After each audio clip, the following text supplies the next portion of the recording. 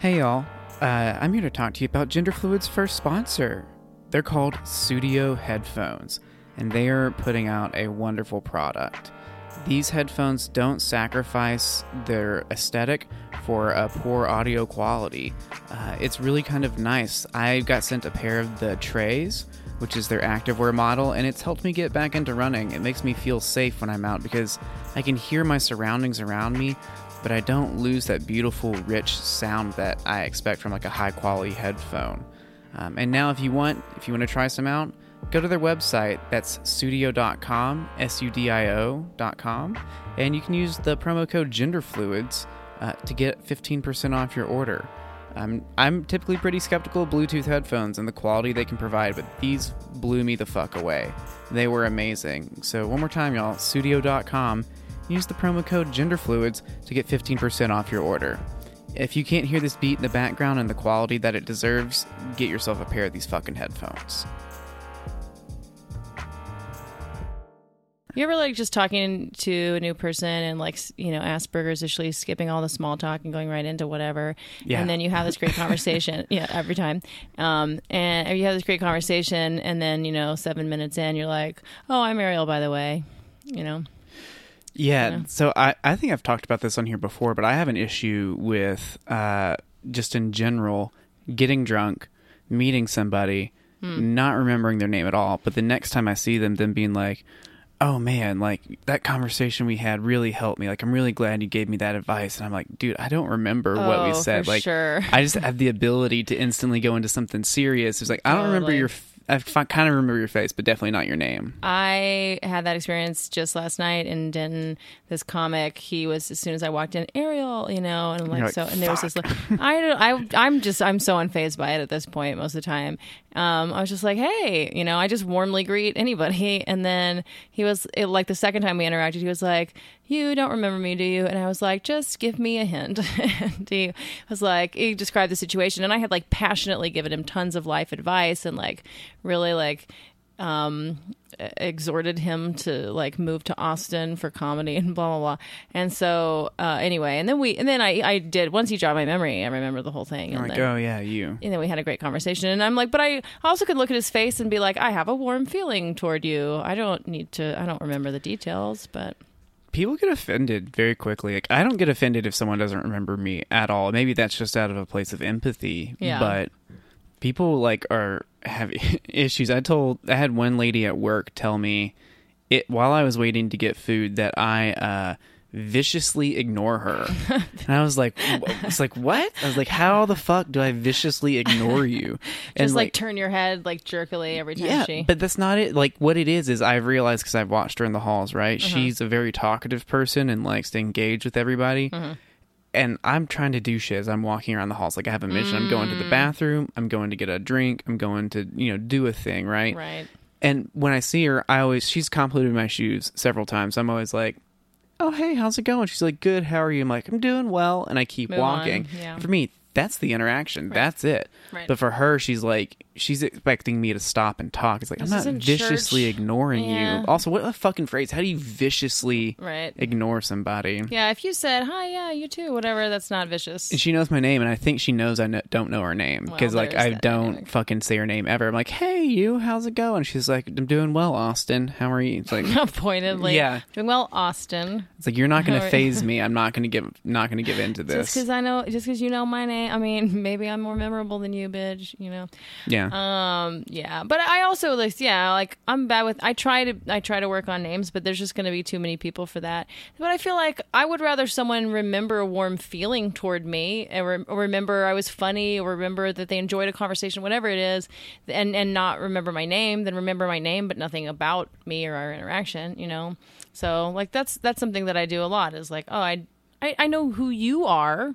I just don't know your name, you know?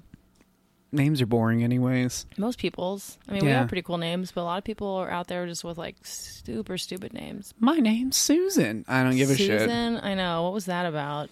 You know, at least... Thank God that name's kind of gone out the window. You know what name I think is really underrated? And I've only started thinking this because I now have a friend with this name, but I like it. Amber. Yeah. I like it because it's both a color, an object, and like a person, you know? Mm. And it's like, I think there's something cool to it, but... It's not a bad name. It's also like works as a stripper name if you want it to be. Yeah. But it doesn't have to be. Yeah, if you were a stripper named Amber and that was your real name, you could just tell your clients your name was Amber, and they would just think, well, that's a fake name. Yeah, perfect. Yeah. It's the perfect disguise. Hell yeah. Advice to some strippers out there. If your name's Amber and you're not going into stripping, you're kind of wasting a whole opportunity. What's been going on with you? Anything? I just got back from Dallas like an hour ago. Just had like 5 days of shows there, and Dallas, the city, continues to be pretty iffy in my opinion. Quality of city wise, and audience members. But in audience members, just like people at comedy shows just aren't really comedy audiences. I mean, I don't mind there being conservative people, but like a lot of times the room will be very split between like half are totally liberal, half are totally conservative, which is an interesting dynamic. Denton is a really fun city though to do comedy, and just to hang out in general. So I enjoyed. Yeah, it's a college town. Yeah, college town. But they're like, really trying to build a little comedy scene out there, and it's hell yeah. They have a comedy audience that's really awesome. So if you're in the Denton area, just gotta check out comedy. It's like Harvest House on Wednesdays, and on Tuesday it's wherever I was yesterday, Dan Silverleaf, and they have like several things. Anyway, it was awesome. What was I going to say? Oh, but the most fun thing with the Dallas audiences, I was at this place on Saturday night called the Comedy Arena or something like that. Mm-hmm. And this was one, because right at the end of my set, I did ask, and it turned out literally everybody on the left side of the room was liberal and everyone on the right side of the room was conservative. They had like, what do you call it? There's a thesis to be written about that. It for was, sure. yeah, they were completely, any of the words? Segregated, separated, they segregated divided. themselves, right? And so I would find that out later, but we could kind of tell. Like I had looked at them and kind of seen like, okay, and people had already made jokes about how like maybe most of these people had voted for Trump or whatever, which later it turned out they had. But so this whole Trump supporting people, the comic who'd been on before me, Wes Corwin, very funny guy, he had used the phrase "poor pussy" a couple of times, like for some random joke. And so when I got on there, I was like, y'all have to know, like, Poor Pussy is this game. Like, that was the name of a game that we played as a family where what you do is one person is it, and they have to get on their hands and knees and, like, act like a cat and go up to the members of their family. And then whoever, like, they go up to has to rub their head 3 times and say, "Poor pussy, poor pussy, poor pussy," without laughing, or else they're it. So what? Is this a real Mormon game? It's Did just anyone like else in the audience know about this game? I think maybe one person did. That's or maybe no one fucking did. free. That's not okay. It's Google. There's a good Wikipedia. It's this game that like it's one of these from the 50s. It was an innocent time where the word pussy didn't quite mean what it does. I guess like I don't know if people. It was on the fringe that anyone used it until maybe the 70s, or I don't know, but anyway, so it was this family game. We played it regularly as a Mormon family. So I got on my knees, hands and knees, and I was like to this guy who, again, like totally Trump supporting, just like good old like boy. a raised stage, and you crawled to the edge of the stage. No, I just got off the stage a little bit. Got in front of, like, just got on the floor with him, and I just told him, I was like, okay, so just imagine I'm your mother. And you're my 16-year-old son, who's the oldest of the 5 kids, whatever. And yeah, and I mean, everybody in the room was just like dying about this, and all the Trumps. I mean, they were all taking out their phones and videoing this. I was like, and just I'm gonna act like a cat, and so I started like, meow, meow. I mean, I was like, you get into I it. was like, meow. And he at first didn't do it, and he was just like. And so I was just like, okay, no, you gotta do this. Isn't like a Me Too trick where I'm gonna, And so I was like, meow. And finally he started just rubbing my hair, and he kind of got into rubbing my hair. And he was like, oh, poor pussy, poor pussy, poor pussy. And I was like, all right, good enough. Anyway, it was just such a fun moment because here we have this room that, is like this divided, and these Trump supporters, and God knows what they might have thought about me or what I was about to start talking or joking about. Poor pussy was not in the fucking game plan. They did not have any idea this fucking coming. genderqueer lesbian was about to rub Some dude's name. Anyway, and then I just like started talking, telling whatever jokes I wanted to. I can't even remember. I mean, I think I talked about. That's a fucking opener. That's what that is. That was fun. Yeah. So that was definitely a highlight. How do you release the tension in a hostile Fucking room? partisan tension. I play poor pussy with my audience members. My opener is poor pussy. Yeah. Oh yeah. Welcome to Gender Fluids. Heyo. There's a good one. Yeah. We'll get off on that.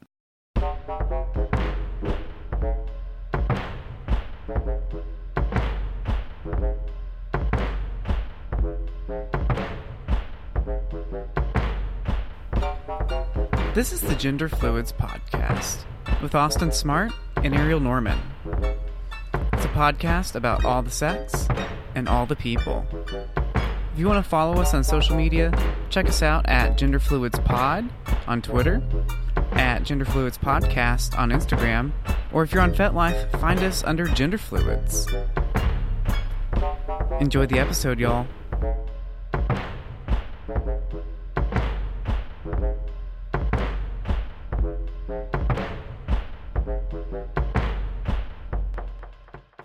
It's just a great name. It's just a great name. Like, that could be a band name. Hello, everybody. We are Poor Pussy. Yeah.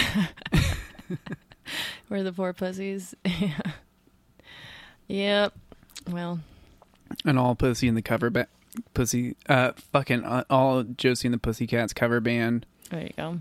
And, see, I think of them not as a real band, but just as, like, a spinoff of Archie Comics that is fake. But there really was a band called Josie and the Pussycats, huh? I think so. Well, didn't they no, the Pussycat Dolls. That's who I'm thinking of. Oh, you're thinking of the Pussycat Dolls. That's who. That's where my head's at. Okay. Yeah, I think they just made a movie of Josie and the Pussycats. Yeah. I don't think it's a real band. I fucking, man, Pussycat Dolls was early on sexual awakening. Your girlfriend is like me. The Button song, yeah, I used to dance to that shit. Yeah. Mm-hmm. Well, I mean, just for me, like singing "Don't You Think Your Girlfriend," like that was a big deal. Like when I figured out, yeah. Well, not just that, but it's like, I want to make a guy jealous of like, yeah. Mm-hmm. Oh, that's very sweet. Yeah, lots of little things like that. They're like Franz Ferdinand's song "Michael," where it's like a man singing like, "So come and dance with me, Michael." Like, it's all about like two dudes hooking up, and like that fucking really hit home with me, and I was like, oh shit. I like made up a boyfriend in 6th grade to like impress people with that like I was like kind of coming out to, and I was like, yeah, my boyfriend's name is Michael. You had a fake boyfriend? You had a Canadian boyfriend? I know he was from McKinney in my... Oh, just you didn't even put him that far. You're like, McKinney's far enough. Reachable. He's reachable. Yeah, it's a believable story.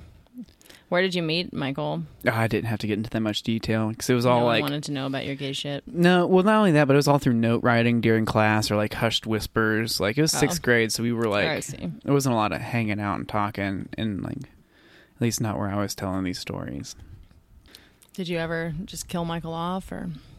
No, I mean, it didn't never go that far. Nothing, never got that involved. I mean, did you tell people that y'all did anal or blowies or anything? I just told them I'd made out with him. Okay. Gross.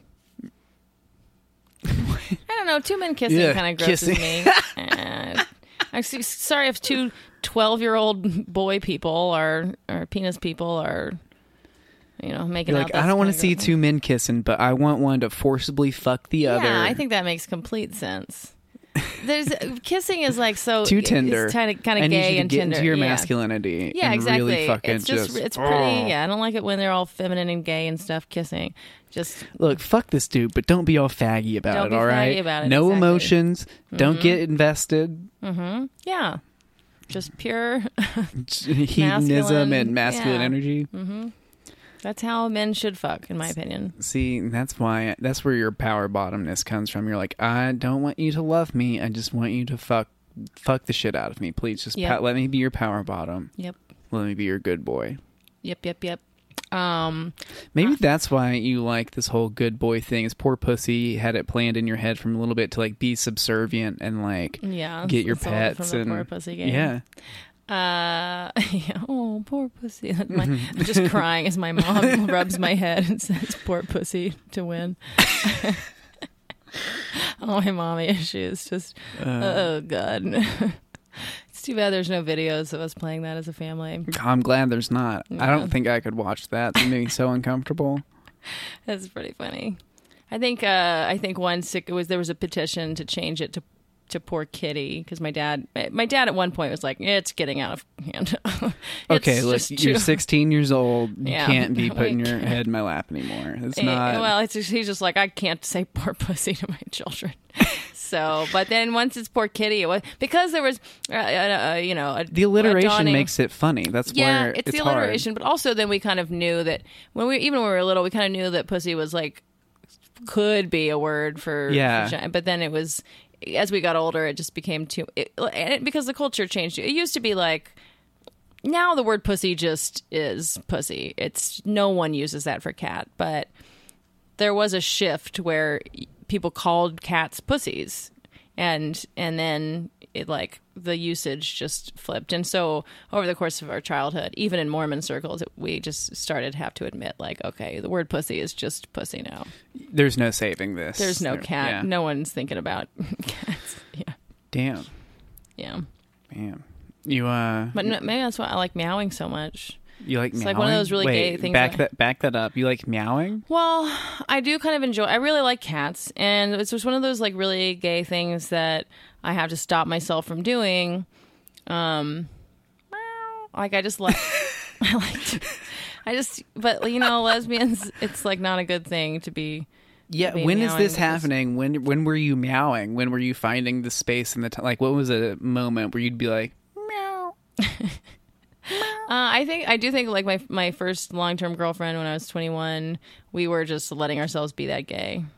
And it stuck for you. You were like, it's just in my head. Like I try not to do it, but I think Katie probably heard me meow accidentally a few times without, I don't mean to, it just comes out every now and then because I just get into a space of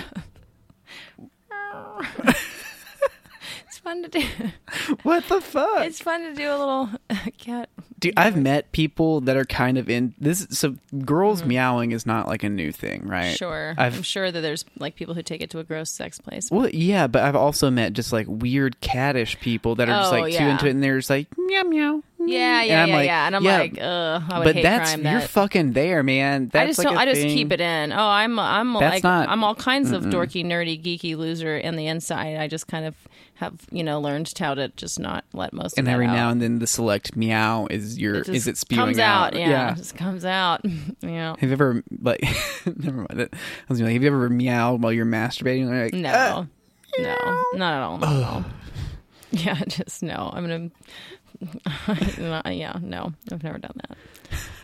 If I did, I think I would stop masturbating. But who knows? But now there's a part of me that's like, well, now I kind of want to see. Maybe I should try it. I mean, yeah, let that be your meow space. No, but see, as much as like I love cats, but I just don't identify as one. I don't identify. No, I identify as more of a puppy natured person. So like I don't. I'm attracted to people with more of a cat personality. Mm-hmm. But the kind of person who would have a cat personality would never meow. So this is just a weird. I feel like I have a pretty good meow, and it just kind of is. It's like almost tickish. It can become if I get into if I were to meow a few more times, it would almost become like OCD-ish, tickish to like want to do it more. I feel that. So I better not, even though I want to right now. I do that with phrases like word or I feel that or things like that that are just easy to slip in like, oh, right on. Like, I don't actually, yeah. Memo. So anyways, I was doing my taxes and I was like, memo, what? Oh, boy. It's just like the funniest thing because... especially in like my early 20s dating chicks, especially if I met them on like OkCupid back in the day or something, there were some who would text meow or even say that I text it, but I text it in place of now, a la Super Troopers. Yeah, that's different. I'll talking about I'm heading there, meow. I'm talking about people communicating with meows. That's via text. Like how? Like just fucking meow meow meow meow meow. Just instead of like where some people would use an emoji now for something, they'd be like, Wow. I do say like, oh, meow. Like, yeah, this wasn't like being silly. This is like, I'm talking about people who are that legit. geeky. Yeah, I'm feeling that. Mm-hmm. So I think that hopefully that's died out. But maybe some It young has not, geeky dude. people. Anime girls? Oh That's my God. Anime girls are all about that dumb shit. Okay. And like, if you're an anime girl, I'm sure what you're into is perfectly Not dumb to wonderful. you. Yeah, but like It is when to I see everyone else. yeah, which is fine. I'm into some things that Yeah, no that's one true. else besides me and like 2,000 other dumb motherfuckers care about Italian progressive rock from the 60s and 70s. sounds horrible, but yeah. it's fucking sick. And I care about it. If I had thousands of dollars to spend on those records, I would. Just like you spend money on your little anime outfits and you practice meowing, I'm guessing. Like, I've seen people walking around, with like little... People do collars, but like being a kitten's a thing. And so people will walk around with like little cat bell collars. And I fucking hate that shit. Like, Yeah. your clothing should not make a sound. Like, if your clothing is like impeding on my like auditory experience, I fucking hate you. Oh, I you're just just having don't an like you as a Asperger's person. issue? Yeah. I was just thinking you were like having a fun, hate-filled, like you're a fucking loser moment. But No, it's it's like fine. if you've got a bunch of fucking chains on your jeans, like if you like the whole like goth It's rude. thing from the late 90s, early 2000s, like get the fuck out. Like, Good point. yeah, I hate it. No one needs to know you're there. If anything, we don't need to know you're there so we can hit you with a car. Good.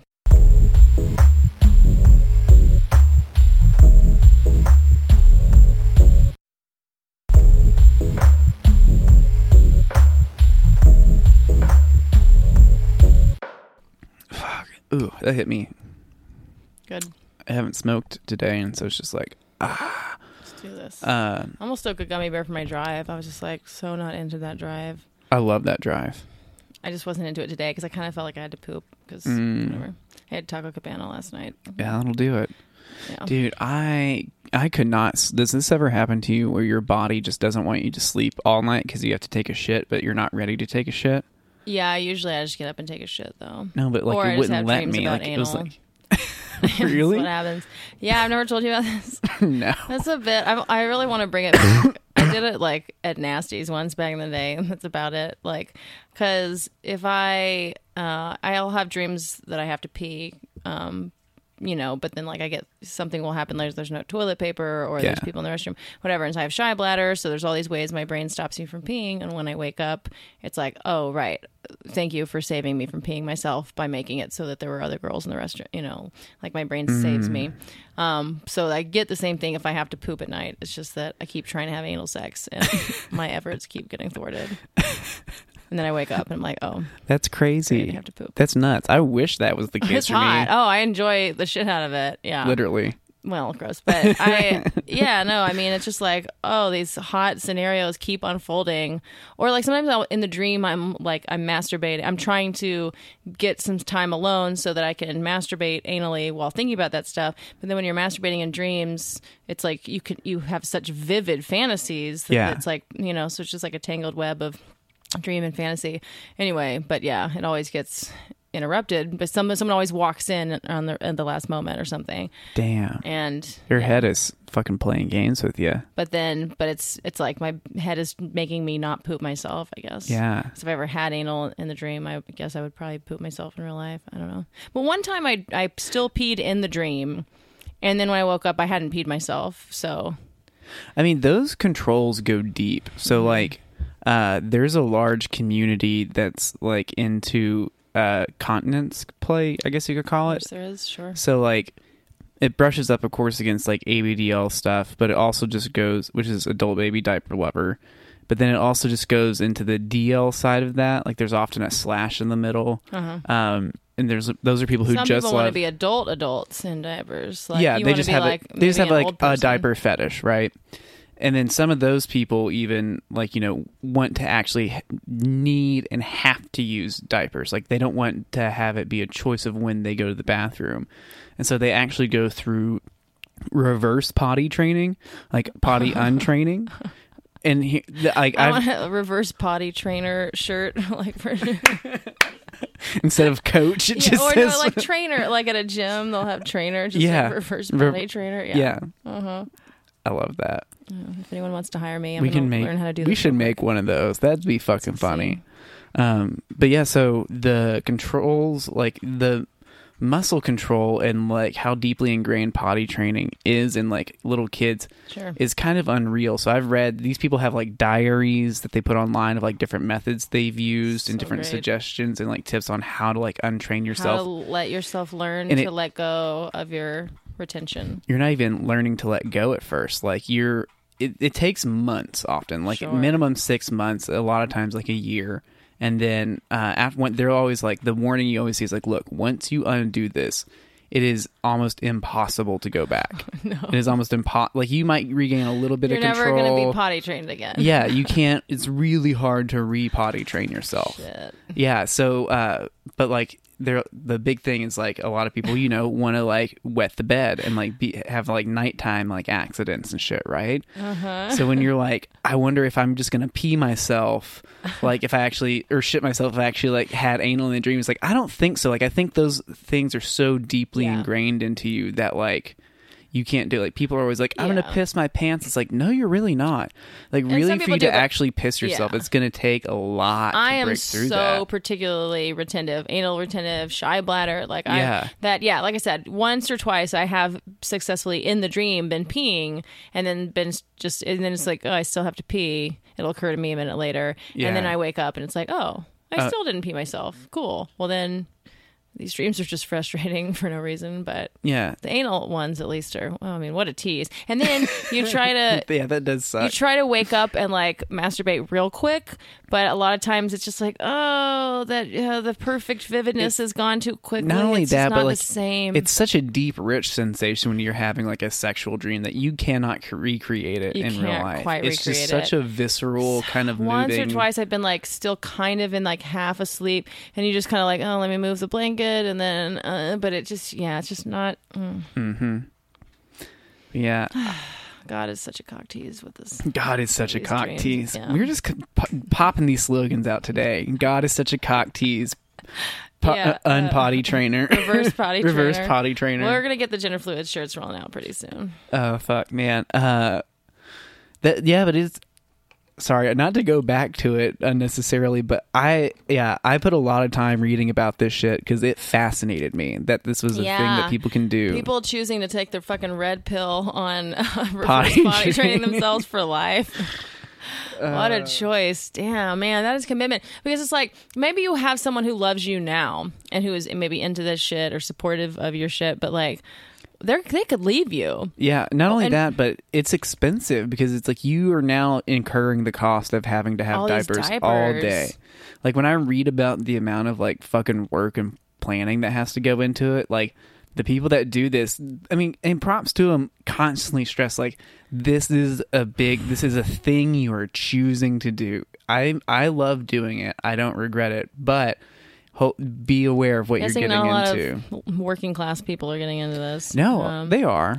They've just found expensive. But they found like ways, and like they post these tips on forums of like how to buy like bulk cheap diapers online, and then like the best plastic pants because a lot of times adults, like especially if you're like a younger onset thing where you're incontinent and you do have to wear adult diapers, like a lot of times if you have some kind of sickness like people in your community know about, or there's some government stuff for it, like you might be able to get assistance with those diapers, but these people are just out of pocket paying for however many decades they're still alive. Yeah, I mean, that is another smaller part of the community is like people who were already incontinent for some reason. Yeah, sure. And then they're like, let's eroticize this. Or slightly incontinent, or like, it's like, I mean, I could control it, but I was having to go to the bathroom every 30 minutes. Yeah, like, I was lean like, in at that point for sure. And they're like, so I just like one day decided to try diapers, and guess what? It worked out. Like, it really got like, it's nice. And then I found a way to like, eroticize it and make it a fetish and like a thing that's like a fun part of my life. Or even just to poop yourself kind of does sound fun. I mean, just I couldn't do that, man. I couldn't either, but I'm saying if you did lose, you just silver lining, right? You just try to see the positive side. So if you do lose your butt continence, whatever. Yeah, so they use accidents and wetting for the front, and then the back is like messing. Is like the phrase, or like, or losing bowel control. Yeah, is what so they refer if to you've already lost bowel control from some issue, some disorder, disease, whatever, then I mean, you may as well just be like, well, Let's do this. I mean, let's see what it feels like to poop yourself, just out of curiosity. The interesting thing, the craziest part is when they describe like the sensations of it, because like it's not that you just learn to relax and use the bathroom, it's that you eventually don't realize it's happening until it's already happening. Whoa. So it's like you don't feel like you necessarily need to pee because you're not peeing in streams anymore. It becomes like tiny, like they probably intermittent dribbles and bursts live every life like in such a like 15 minutes. charming flow of just like, you know what I mean? Like, think about all the time that and energy I have into thinking like, oh, I almost have to use the restroom. Okay, Yeah. it's about time. It's always a thing in the back of your head. Yeah. That's like, you know, one time I tweeted, life's just an endless stream of would I rather be thirsty or have to pee? And it's like, and not to mention the poop situation, but like, yeah, so if you just never thought about, because I remember one time I was on shrooms with my first ex-wife, and I said I had to pee, and she was like, no, you don't. And I was like, I mean, no, but I have to pee. I'll be more comfortable if I pee. And she's like, just wait it out. And so I kind of did, and then I kind of forgot about it for a while, and then it came back a little stronger, and I was like, oh, yeah, I didn't really have to pee. Yeah. And I was like, yeah. And in jobs where like, if you just go for longer, then you realize you don't have to pee. But the thing is, like, you a lot of us are at these jobs where every time you pee, you get a little break. You know, it's incentivized. It's incentivized to like have a bladder that you have to keep emptying out because I want to check Twitter and shit. See, I kind of make it for me. It's more, and I definitely feel that, but I guess since I can do Twitter and shit while I work. Mm-hmm. It's not really incentivized for that reason. It's just, I do get the relief of just like being away. Yeah. So like, in that way it is for me. What it's closer to, like, an experience wise for me is like eating and hunger. So I get that feeling where it's like, I've had to learn to control like my like my like desire to like consume and eat, because like we'll be sitting at work and I'll be like, oh, I'm hungry right now. It's like, no, you're not. Yeah. You're not actually hungry right now. Right. That was your first stop and you moment of like kind of a hunger pain. Just because you feel a little hunger doesn't mean you are like hungry or need to eat. That's more of like if you were an ancestor, it'd be like, perhaps we should consider starting to move toward a tree. You know, it's like, you know, just putting a feeler out there in case it's going to take you a while to get food. Mm-hmm. You might want to start considering it. But it doesn't take us a while to get food, so that first moment isn't a time where we need, you know, unless you're planning on cooking a nice dinner, in which case that's what I do. It's like, oh, I work for a while when I have like a relationship like that, and then you start to feel a little hungry and you go, okay, now I start cooking, and then in an hour when I'm hungry. Yeah. Mm-hmm. I don't know, but it's weird. I wish there was like a switch you could flip to like turn like that continence thing on and off, because of all the things we've talked about, like it has such an interesting intersection of like pragmatics and fetish, right? Like, you know, puppy stuff or like being a human pony, or like a lot of the things we've talked about don't serve a pragmatic purpose most of the time, but this is like kind of adjacent to a medical fetish that's like the diaper serves a day-to-day routine, the fucking purpose. Utility. Jesus, I'm high. Yeah. But it's like, it would be interesting to like to be able to turn that on and off. It's like, what would that just like letting that part of your head go be like? Yeah, hashtag diaper life. Yeah, like that's because I hadn't thought about it until you brought it up of like what that would free up in your brain. Yeah, just like the processing power. Right. But then maybe it's fucking taken up with worrying about like those Silicon pissing and Valley shitting guys yourself all the time. It's like the Silicon Valley guys who are like, yeah, exactly. And then you have to take the actual time to change your diaper. So. Yeah, so maybe that would take up like, oh fuck, I gotta find a bathroom right now. This does take up, but maybe they just keep saving it up until it's like too full. I don't know. But you know, like the Silicon Valley guys are making those like Soylent drinks and other these ones that are like a meal in a thing and it has the caffeine and or some of them don't have, but just a meal. It wasn't meant to taste good. It just had all the nutrients and even fiber in there. And their idea was like, yeah, I don't want to spend time getting food. I'm too busy doing brilliant programming shit, whatever. Oh yeah, and guys could be wearing diapers too. The whole same thing of like you wear the same thing every day because you don't like think about Steve it. Steve Jobs nonsense. Yeah. Didn't Obama do it too? Like he didn't wear the same thing, but he wore wearing a suit. Like who cares? But yeah, and also he's probably got someone to pick it out for him if he really needed what difference it. Does it make? Yeah. But I like to believe he has style. Yes. Yeah. But so these guys could be drinking their their Soylent or whatever, and then poop it into their diet because it's liquid too. I know, so it mostly just they're sounds going to pee. disgusting. They could get it's supposed to be, and then you could get a catheter or something and have a very efficient life. The catheter thing is another thing people are into, but it's obviously much more select and like tiny because that's fucking involved. It's pretty involved, yeah. But Do you remember that David Sedaris story where he just out of never boredom read or a lot of David curiosity? Sedaris. It's very funny. And I read him and his voice annoyed me. Oh, I don't. Not auditory voice, like the voice that I got Oh. from his like writing annoyed me. Oh, I was gonna say I just don't like his auditory voice because I read him in my head one way, and then when I heard his real voice, I was like, no, you're ruined a little bit forever for me. He's had some good. I've read some good pieces by him, but like, Yeah. Well, some of his books On were the very funny, whole. but it was just like a few books in. I think because he was already kind of rich and famous relatively at this point, he just needed something to write about, and so he just ordered a catheter and just wore it around to various things. And Hell He yeah. wrote about his experiences. I'll fucking read that. I was That's gonna say cool you as might shit. find like one time he just went and lived on a nudist colony for a week just to write about it. Like he would just have these experiences. Some of them were stories from his fucked up childhood and stuff, or just like early 20s jobs and things. But then other times he would just be like, nope. I'm gonna go do this thing. The book Naked, it's just the last. I think it's the last story in Naked is the one where he goes into his colony, and yeah, you probably should give him a chance. Okay. I mean, everybody I know that reads him enjoys him. I mean, and I'm not disliking him because of that either. Like, I read him, I think, in 9th or 10th grade, and just was not. I was like, meh. See, my friend had told me like, that he reminded me.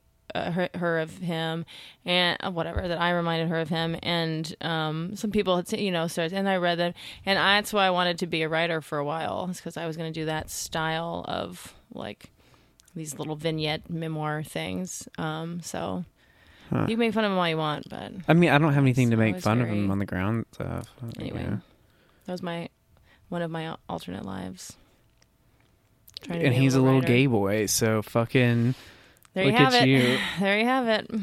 Yep. See, it was like a little gay boy had already done that, so now I got to go do something else.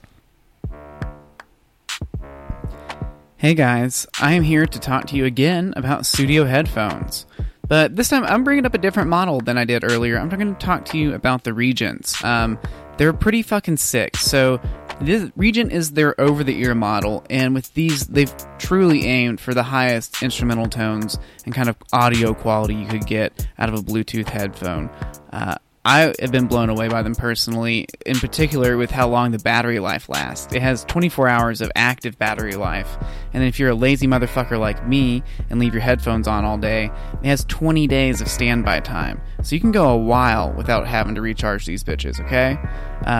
But the audiophile skeptic in me was also very pleased by them because in addition to being a Bluetooth headphone, they come with the ability to switch into corded headphones. So if you're really trying to listen to that FLAC file in the best, least disturbed way possible, you can do that with these headphones. Because look guys, at the end of the day, the Scandinavian design of these motherfuckers are beautiful. I mean, how many headphones do you know that go over the ear that come with interchangeable ear caps just so you get that perfect suction fit? Not many. With the Studio Regents, you get to pick the cap size that goes over your ear, which for Asperger's and me is a beautiful, beautiful option. Head to studio.com to check out all of their models and be sure to use the promo code GenderFluids for 15% off any purchase.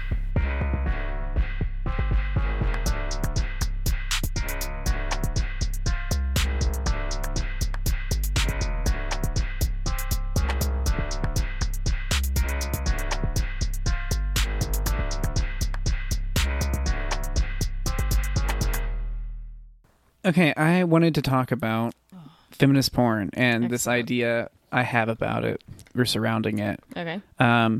So you know how in the comedy world and also in the music world, there's been this debate amongst feminists and amongst women about using things like female comedian and all female comedy shows, and whether it's a good or a bad thing or not. I mean, I haven't seen like the public debates, but I've had them on a local level with people. Yeah, and then okay, well, so there are larger public debates happening about it, and not just in comedy, but also like in music. So it's like a lot of like women don't like being called like a woman fronted band, even if it's a woman and a bunch of men, or like an all female band. They just want to be a band. Yeah. Because it's not like you're not having all dude, like, oh man, this dude fronted band. Right. And so the ideas are like, sometimes it is good to have these spaces because they're necessary to help people who can't typically get a spot or wouldn't normally get a nod, get that time. Right. The bad thing about these spaces also is that like we're inherently making a big deal about gender. Yes, and that like it shouldn't be a factor. It should just be like, you should just have a comedy show that has all women on it most of the time, right? There should be that number. It should just be like another metal band instead of like a female metal band. Well, I was like, okay, so if that's the kind of the discussion there, the same thing should be applied to porn. So there's this whole movement of like feminist porn, and like if you go to Pornhub, you can look up feminist porn, and then all the other porn is separated from it. Okay. It's like, well, okay, so typically what that is like it's a little softer, it's not as intense, like it's a little bit more like typically a little better produced in a lot of ways, but like it's more female oriented also is what it is. It's like more focused on the woman's pleasure. Yeah. The problem I have with it is that like why are we calling it? I mean, I think for now we should call it feminist porn, but eventually that should just be porn. That needs to start seeping into the rest of it and kind of become, Well, that should just be if we're all claiming to be feminists, we should just make that the standard and then just have that be porn and like start like doing away with this like older, shittier, like male gaze directed stuff. Even though not to like take the male gaze out of porn, because a lot of men watch porn and that's what you want to see. But at the same time, like you start to shift that center away from it. I don't know. The other thing that pissed me off about it, though, is that it's insinuating that all these other things happening on the website aren't feminist. So it's like, just because like it's an intense BDSM scene or like a woman's being called a dirty whore doesn't mean that that's not necessarily like feminist porn. Like there's some feministy things about that. This is specifically what you might think of as if you think of feminist porn over here, and then there's everything else. Like if you click on anal, it doesn't mean that there's not going to be a gangbang. You know what I mean? It's like there's overlap. So like, this is particularly like feminist porn. That doesn't mean that some of the other stuff might not be, but I do think that like typically people are thinking of like everything else is probably directed by a dude and made more for dudes, which not all that stuff, especially if you start getting into kinkier stuff, it's not necessarily for dudes any more than it is for chicks. And look, I mean, I get the reason that category exists. Like I get why it needs to be there. But I think that, like, that's not a conversation that's happening alongside these other very similar conversations of, like, feminist porn is essentially the same as having an all-female comedy show, right? So far as, like, if we're talking about kind of, like, social group dynamics and, like, labeling each other and, like, keeping each other separate but trying to elevate at the same time. Right. I mean, it's just one of those things where in order to change things, we have to kind of cheat a little bit. We have to kind of give a handicap a little bit, but then you want to minimize that as much as possible, and just, I think about the female business, like in comedy. But I do feel strange about all women shows, all women mics. I'm not sure what I really think about that, but I do think maybe it's just like, it's not ideal, but neither is society. So we have to do some not ideal stuff to try to push into the ideal, Yeah. I mean, I guess I'm exactly on board with you there, where it's like, it's not ideal, but that's what we need to do to try to move toward a more utopian society. I had an interesting experience with the whole all female like show and open mic kind of situations that happen. Just because, so there was girl here in town who's been doing comedy for a while, and at one point she hosted an open mic in her apartment where she just like cleared it out, and she invited a bunch, like me and one other or two other like female comics or women comics that have been doing it for a while, and then the majority of people she invited were just people and women, or just women that she had known and that had at some point mentioned that, oh, I would love to try it, right? But was never going to go to Mr. Tramps or to fucking Cherrywood, where it's like, I mean, look, Cherrywood's a wonderfully safe space. Mr. Tramp's not so much, right? Yeah. It's like, who knows what the fuck's going on. I wouldn't say there. Cherrywood's a wonderfully safe space. But it's just like... socially, I mean, I could see being pretty intimidated. It could be intimidating, but it's not... It's not like... Mr. Tramp's feels a little... Like, for sure. Cherrywood's a fucking coffee shop, right? Yeah. So it's just a different intensity of those two, but still nonetheless, like... At first, I went, honestly, like, not knowing what I was going to think. I was just there to hang out, and I was going to do, like, a little bit of time. But, like, there was probably 22, like, people there besides me, and, like, these other 3 girls.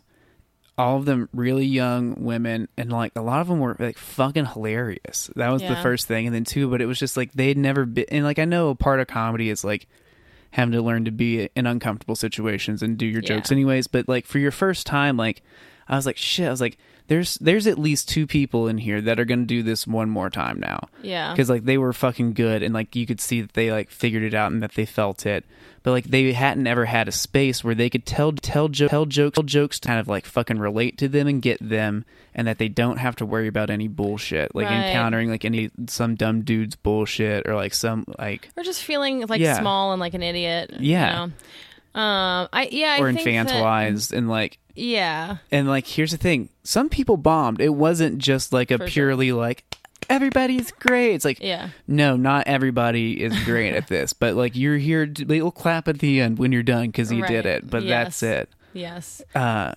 But that clap at the end is a big thing, and that's places like Fallout Theater, for instance. You know, comedy audiences who are there to support the show and whatever. It is key. Even if you bomb, you still have to sit with that bomb. And like people might try to still be a little bit generous with or clap, but the beginning and ending, like just clapping for everyone, that's like it's like a theater thing, you know. It's like this is just what we do, and it is like congratulations. But the guys, I think, an all guy audience, a bar audience especially, but just like a dude audience, it has less of a supportive like yay, or you know, and it's more like, all right, let's see what you got, you know. And that's, I will say, like, I think, it's going to be essential for anyone to go through a bunch of difficult situations eventually in comedy, just because that's still, our world is not, you know, a fluffy rainbow kind of a place.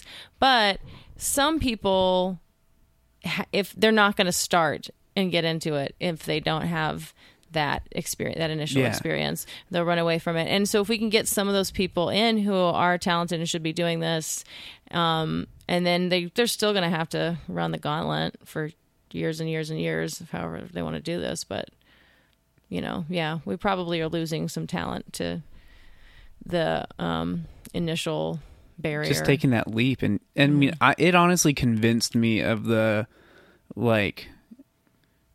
need for spaces like that, which I feel so fucking gay saying, but like I was just like, fuck, man. I was like, you know, if we want to fix this whole, there aren't enough women in comedy. It's like, it's a numbers game, man. We just need more women just on stage being bad to do it. Yeah. Well, because here's the thing, the majority of male comics aren't fucking funny, right? The majority of female comedians, if we had equal numbers, also would not be fucking funny. Yeah, we just need more numbers in general. I believe 100% humor is split evenly amongst men and women. Some people got it, some people don't. Right. We just need more shitty female comedians on stage. That way, we kind of fill up the fucking population. Yeah. Because you need someone that looks like you, that's mediocre, so you can go like, oh, I can do better than that. Because that's what gets you on stage, is when you're like, well, I could do that or do better. I mean, I think about it because I had started comedy when I was 23 in Orlando, right before I was moving to New York anyway. And so I was on stage twice at this wonderful open mic that they had on Sundays. You know, where I did, I don't know, it was 5 or 7 minutes, but it was like, you know, I had memorized my thing and I went up there and I was so much better than all these fucking people who were, I mean, just a disaster at this mic. And so I was just crushing it with that, and it was just like, this is great. And then I did one in Dallas that was just weird because it was just like a few of my friends and a couple of random comics, so it was just kind of like, I don't know what to do in this situation. I'm just going to do my little one-man show that I have here. And then I moved to New York, and then it took me a few months to even do it. And then when I did, it was just 8 comics in a basement, at any point 4 of whom would be outside smoking, and the 3 that weren't you or weren't on stage would like just be on their phones and like glance up and like glance down. And that's what they did for everyone. It wasn't just to me for being. It was everybody. It was for everyone, and I was just like, this is what it's like. I mean, I probably should have gone to another mic or two before quitting for the next 4.5 years. Horrible. But yeah, I mean, that's a typical experience. And so now it's like New York does have a much. There are spaces that are more welcoming to newer people, and you can, you know what I mean? And there even were back then, I just didn't know, but more so now, there are more welcoming places. But you think about it, I'm like, I quit for 4.5 years. If I had moved to New York and my first mic had happened to be something that was like even a little bit more positive than that, maybe I wouldn't have quit. Yeah. You know? Damn. It blows. Real shit. Mm-hmm. Conversely on that, we were kind of talking about this before we were even recording. Not even conversely, just like another aspect to that is like this need for female comedians, and like especially when there's such an emphasis on diversity, like people are putting more and more women in like better and better positions and like and giving them better spots and shit, right? Yeah. But that does create the problem of like people who probably aren't the best but are like around and fuck, we need somebody new, and who don't really need this thing end up getting like time and positions where it might even, does it even act to a disadvantage? Well, this is just I've been of multiple minds of this because I've watched it happen where, and first of all, let me just say, I book shows in town and it is so difficult. Yeah, to get it's like legitimately, that's the thing though, it's not as if this is like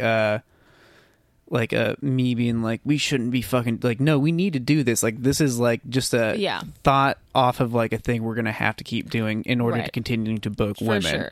But it's like, is it a bad? Does it act to the detriment in some way? Well, right, at the because same time, it's I've seen it where I'm like so embarrassed for a woman who was given an opportunity that she wasn't really ready for, and I've watched her be like, oh, it's because you're this demographic, like these demographic things that they are trying to elevate voices and look better and blah blah blah, and people want those perspectives. That's the other thing. Some of it is just like, you know, in people in the industry too, they're like, oh, gender queer people right now, lesbian, gender, like they're like, yeah, people of color, all that, like it's what people want, and so they're elevating this too just for purely capitalist reasons. But I've watched people who were not quite, they were greener than the opportunity, and I've watched them embarrass themselves, and I know how much I would hate that. But I also feel like, yeah, but then like the older dude comics who are successful, most of them have stories about being given opportunities way before they were ready and just having to live up to it. They have stories about horrible times they had bombed or like failed at something because they weren't ready for it, and they just learned a lot from that. So I doubt it's bad. Yeah, really, that makes sense. You know, it's like, yeah, we have to fucking learn how to. Yeah, it's cost of doing business. We have to learn to embarrass ourselves and be okay with that, and fucking get up and fight another day. So, you know, but what I don't like, booking shows and you know, presenting those to the world, what the part that is dangerous is then the audience is seeing that woman fail, and you're like, oh, so this is why we don't like them, right? So that is the thing that I think is detrimental to the person itself, maybe not, but then to the greater reputation of women being funny or not. Like, so that's why I'm like, because I try not to book women who aren't actually funny. Like, it's one thing to give someone an opportunity you're not sure if they're ready to handle. But like, when you are booking women who aren't funny, I don't know. Because I do feel like whenever I go on stage, like I'm having to like defy two things. I'm like, one, it's like, look, yes, I'm fixing to talk about all the shit you think I'm fixing to talk about, probably. Raping dead cats. Yeah. All the other things you assume of course. I'm about to talk about. But it's also, but then I have to be like, too, but like, but I'm not, you're not fixing to get the thing that you're used to. Like, you're not getting all the same beats. And like, you have to convince people of that first, where it's like, you're not just going to get the woman bit and the fight the patriarchy. Like, maybe you will, but it's not going to come in that package, and it's not going to look like that, and that's not going to really be the message. It'll just be there. Right. Like, I'm going to talk about pronouns and like weird gender things, but it's never like, but it's going to be so much fun for everyone. Yeah. We're not preaching. Yeah. Yeah. So we have to fight that stereotype about our people. So there's that. But I mean, I also just want to tell them don't be that way. Yeah. Yeah. Well, I was just going to say, it's because people see these like, you know, comedians be put in a position that maybe they shouldn't have been in, or maybe they just saw a really good comic on an off day too, you know?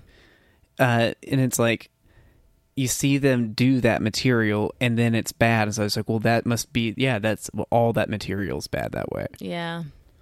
Yeah. It's just like, fuck, no, it's not. It's not the, Yeah, that sucks.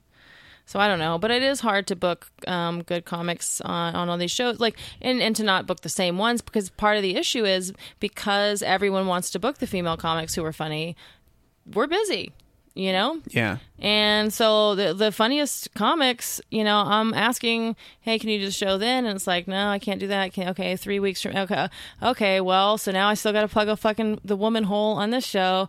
Let me go to the next comic. Yeah, because in your heart, you're like, I'm not doing it without one. I'm not doing it. And well, I'll say at the Gatsby, a lot of times I'm the only vagina in the room. And I'm just like, thank God I'm here.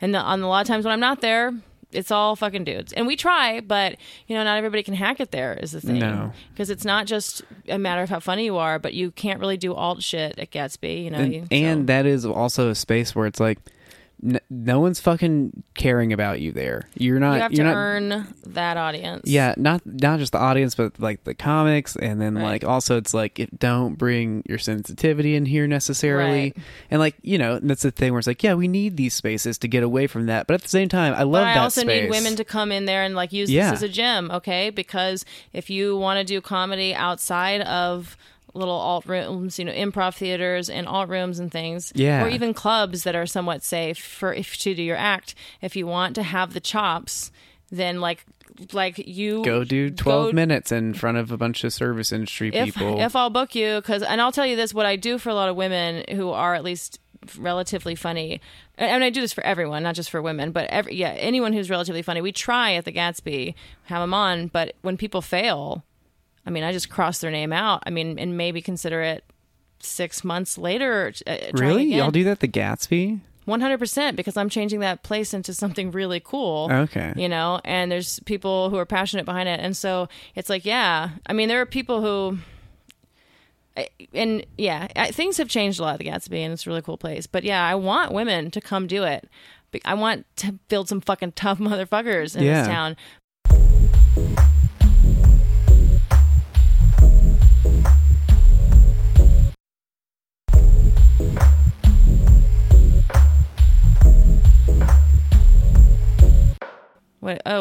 Welcome to What the Fuck Does That Mean? Yeah. What the fuck does that mean? TERF. Yeah, TERF is something that we talk about on here every now and then. It's come up, and I don't think we've ever explained it. And it's also just a term that you might hear tossed around as an insult or something on the internet, and maybe you've even Googled it, and you're just like, I think I get it, but you might not really know. So TERF is an acronym that stands for Trans Exclusionary Radical Feminist. And I like, because it's also cute because, it's like, I see a bunch of feminists living in a commune, you know, like folding their arms toward a bunch of trans people. Get off our turf, you know, that sort of thing. Yeah. I kind of had that same thing in my head where it's like they're literally defending their turf. Yeah. Like, We've been doing this theoretical work since the 70s on gender, and you guys are clashing. Yeah. So why don't you start the explanation? I don't want to get in trouble. I mean, you're not getting in trouble. Well, I'm still scarred from the time I got yelled at for being a TERF by someone who didn't know me at all. Oh, so I mean, look, people toss the word TERF around pretty loosey goosey these days. I think a lot of people don't know what it means who are using it. Well, no, I think the people that are using it knows what it means, but I think the way they're interpreting it's weird. So it's like the way it's used commonly is like if you say something towards a trans person that could come off as seeming discriminatory or negating of their gender, negating of their gender or exclusionary or keeping them apart from all womanhood and like femininity in any way. That in any way kind of distinguishes you as like not a real, that trans person's not a real woman. You could be called a TERF for that, more or less. Like you're being TERFy, you're being trans exclusionary.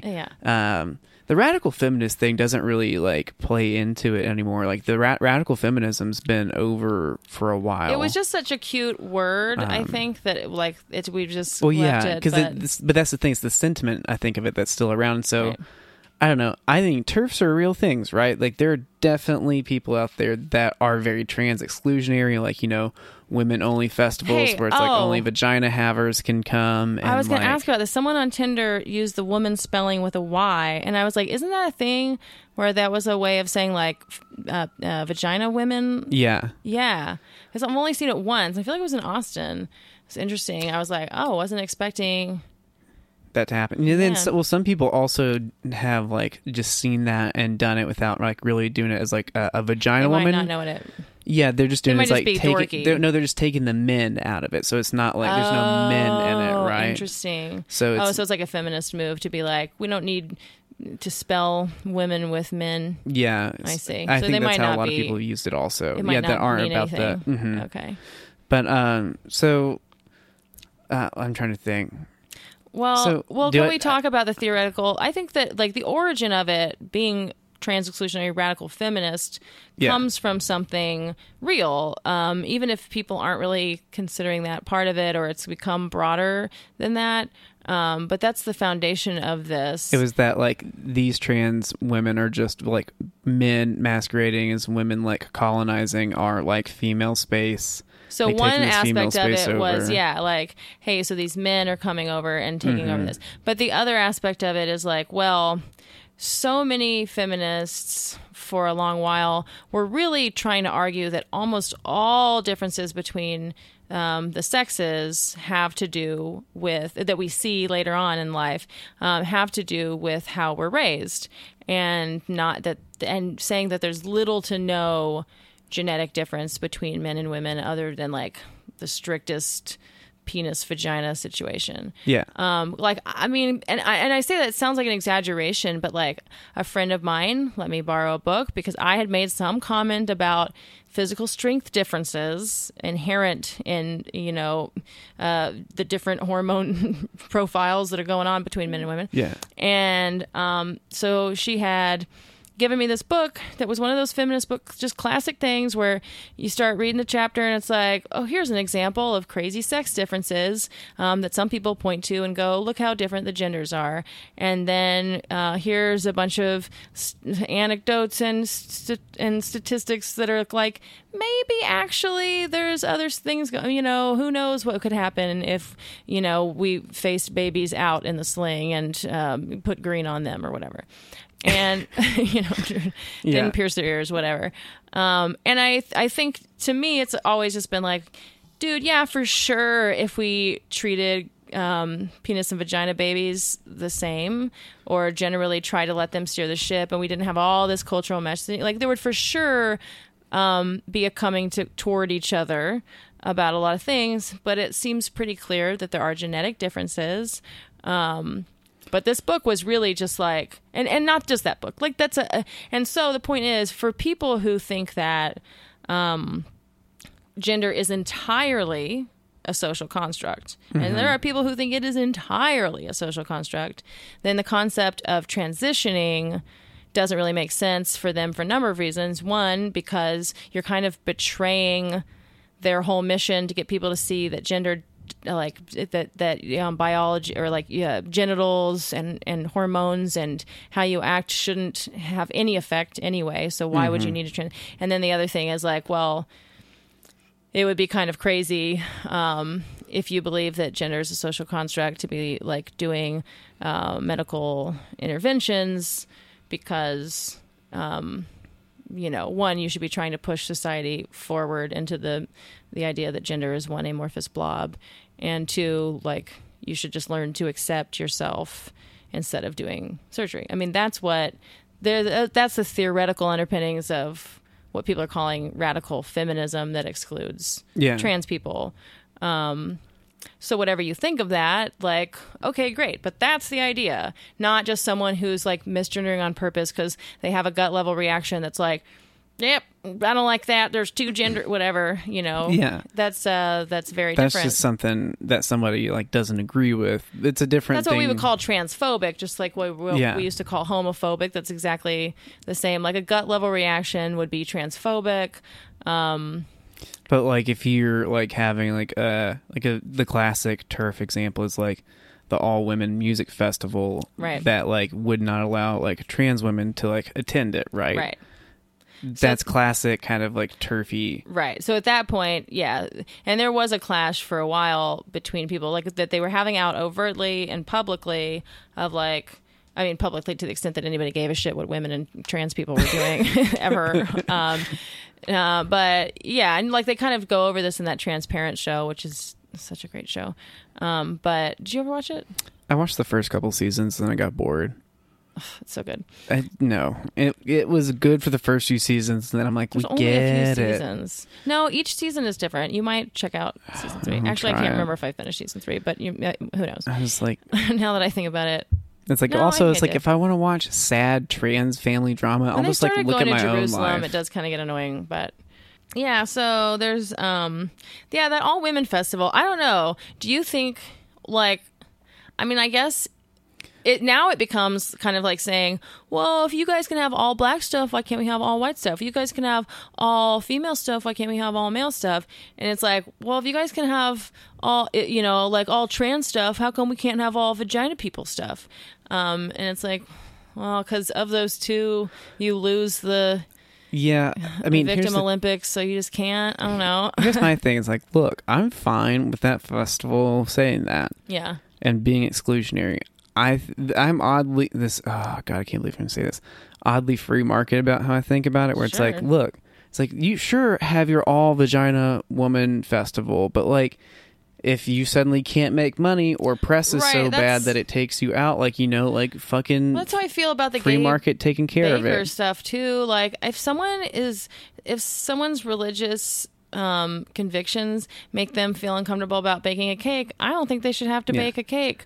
Also, I don't want to go to your fucking music festival if you don't want me there. I don't want to support a baker who doesn't like gay people. Just like it's like we mostly don't eat at Chick-fil-A, right?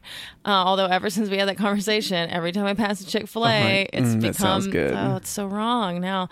Yeah, it's just like I don't want to support a baker who doesn't like gay people. I don't want to support, like, if I know that, I don't want to support a festival. So it's like, yeah, you can just vote with your dollar and your support. And so if someone wants to organize it, I guess, but then how that functions isn't that I don't think like people who like trans people or trans allies are going to the government and saying, you need to shut this down. They are going to to tell people, hey, by the way, this festival is excluding trans people, just so you know what's up with that. So you can, and not only that, but then eventually someone's going to start a different thing that like lets everybody in. Right. And then the shitty people will go to one and we don't have to deal with them. Or maybe people who are just only attracted to vagina people who are like, dude, this is supposed to be a hookup fest for people who are just vagina on vagina that's different action. Than like the festival that it was. Right. Yeah, like, the festival if it was like a hookup thing, it's like that makes perfect sense. If you're like, no, like we're all only attracted to vagina people. Yeah. This isn't a statement or an indictment of like your gender identity. Yeah. Yeah. Yeah, but if it's like they're doing poetry and shit, like, may as well fucking who cares? Like, you're doing your boring ass, feminist shit. Like, why do you care who's there? Oh, my God, if you can get anybody interested in your dumb, boring shit, like, you need the numbers, I assume. No, the radical feminists. I'm glad they're gone. Well, or dying at least. In caves, I guess. I don't know. Yeah. So, but I mean, I have my own question, the whole question of to what extent gender is a social construct, and to what extent it would make sense for me to change my body or anything. Like, I mean, I don't know what to think about all that stuff. I mean, I do think that gender is like a purely social construct, but I think that like where we misstep is like we kind of we let that fact be a little bit deterministic. Mm-hmm. So because it is a social construct, we have all these like drawn out consequences that you enumerated earlier, right? Mm-hmm. As opposed to going, okay, we know for sure that gender is constructed. We've like made this up and we've like instituted it into our reality. At the same time, we also know that this biology that we have is very real and we can't necessarily escape that either. And that biology would exist outside of any sort of social construct. Right. So now we have to take these two things and think of them together. And I think that's where we're slowly moving. Is like being okay with those two things being distinct yet separate, that they seem oppositional, like they should cancel each other out. It's like, no, like they're both true, and we just kind of have to mediate a little space between them going, this is my biology right now, and I'm matching this onto the construct, and I think I'm going back and forth. The idea is if any gender could be mapped onto any body, then why do you need to change your body to fit what society's old stereotype was of who should be feminine? Just because it's a thing that we've constructed doesn't mean that it doesn't fundamentally shape our reality. Totally.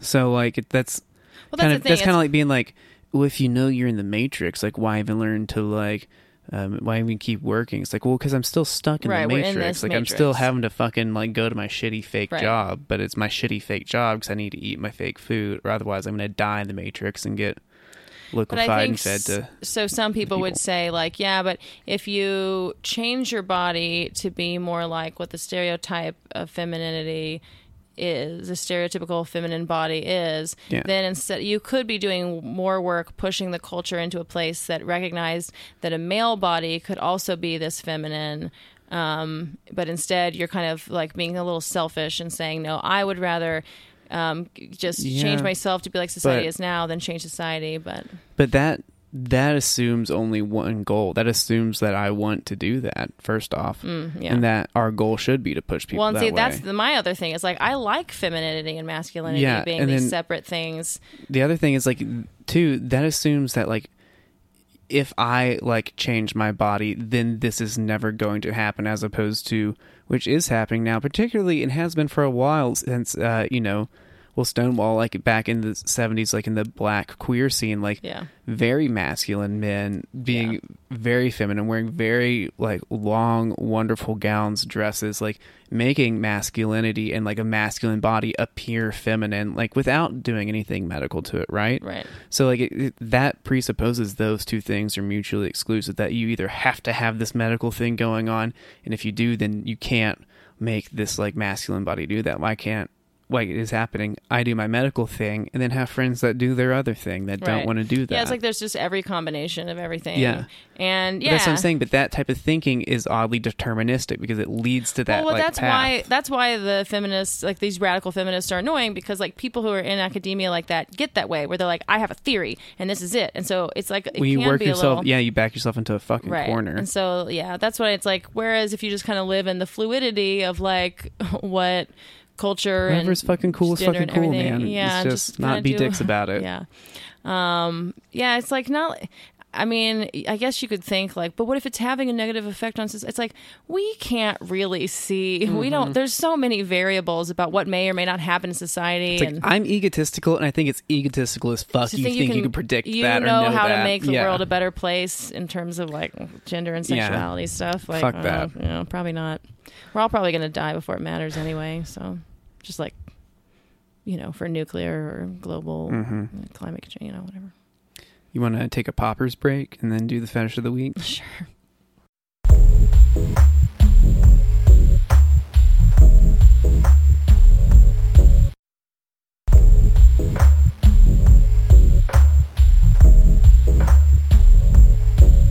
The sexual fetish of the week. Fire. Motherfucking fire. Sweet. That's pretty hot. Already. Yeah.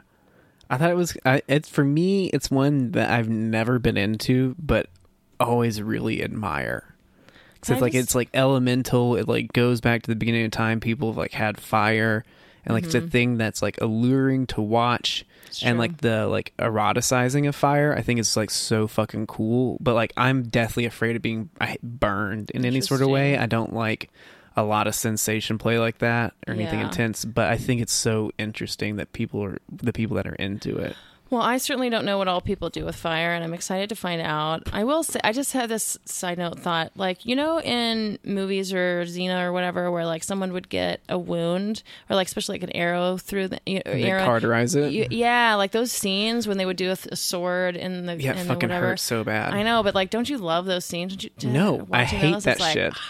Like I kind of want to have that. You medical fetish motherfucker. That's what that is. That's you but being it's like. It doesn't even feel sexual to me. It's like an intensity thing of like, I'm curious to see how intense that would feel. Yeah, that's a sexual. Well, that's for like a lot of some people in the fire thing. That's what it is like that intense like reaction. Yeah.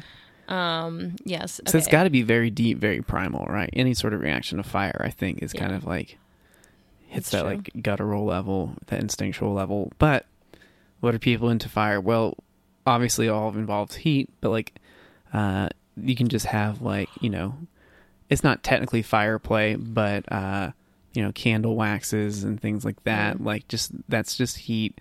But then there are people who do like fire cuppings, like, you know, the suction cup like thing that people do on their backs, like acupuncture to like help with movement. So people do that, but with fire, where through a process of having like a stick that's essentially in flames and like these metal cups, they will heat up the cup to like have a change in pressure due to temperature, and like do these intense cuppings on the back that like, you know, leave big marks and hickeys and stuff like that. That's the most common and most popular thing that I've seen, at least. It's like when people say they're into fire play, that's what they're talking about. They're like doing those types of cuppings.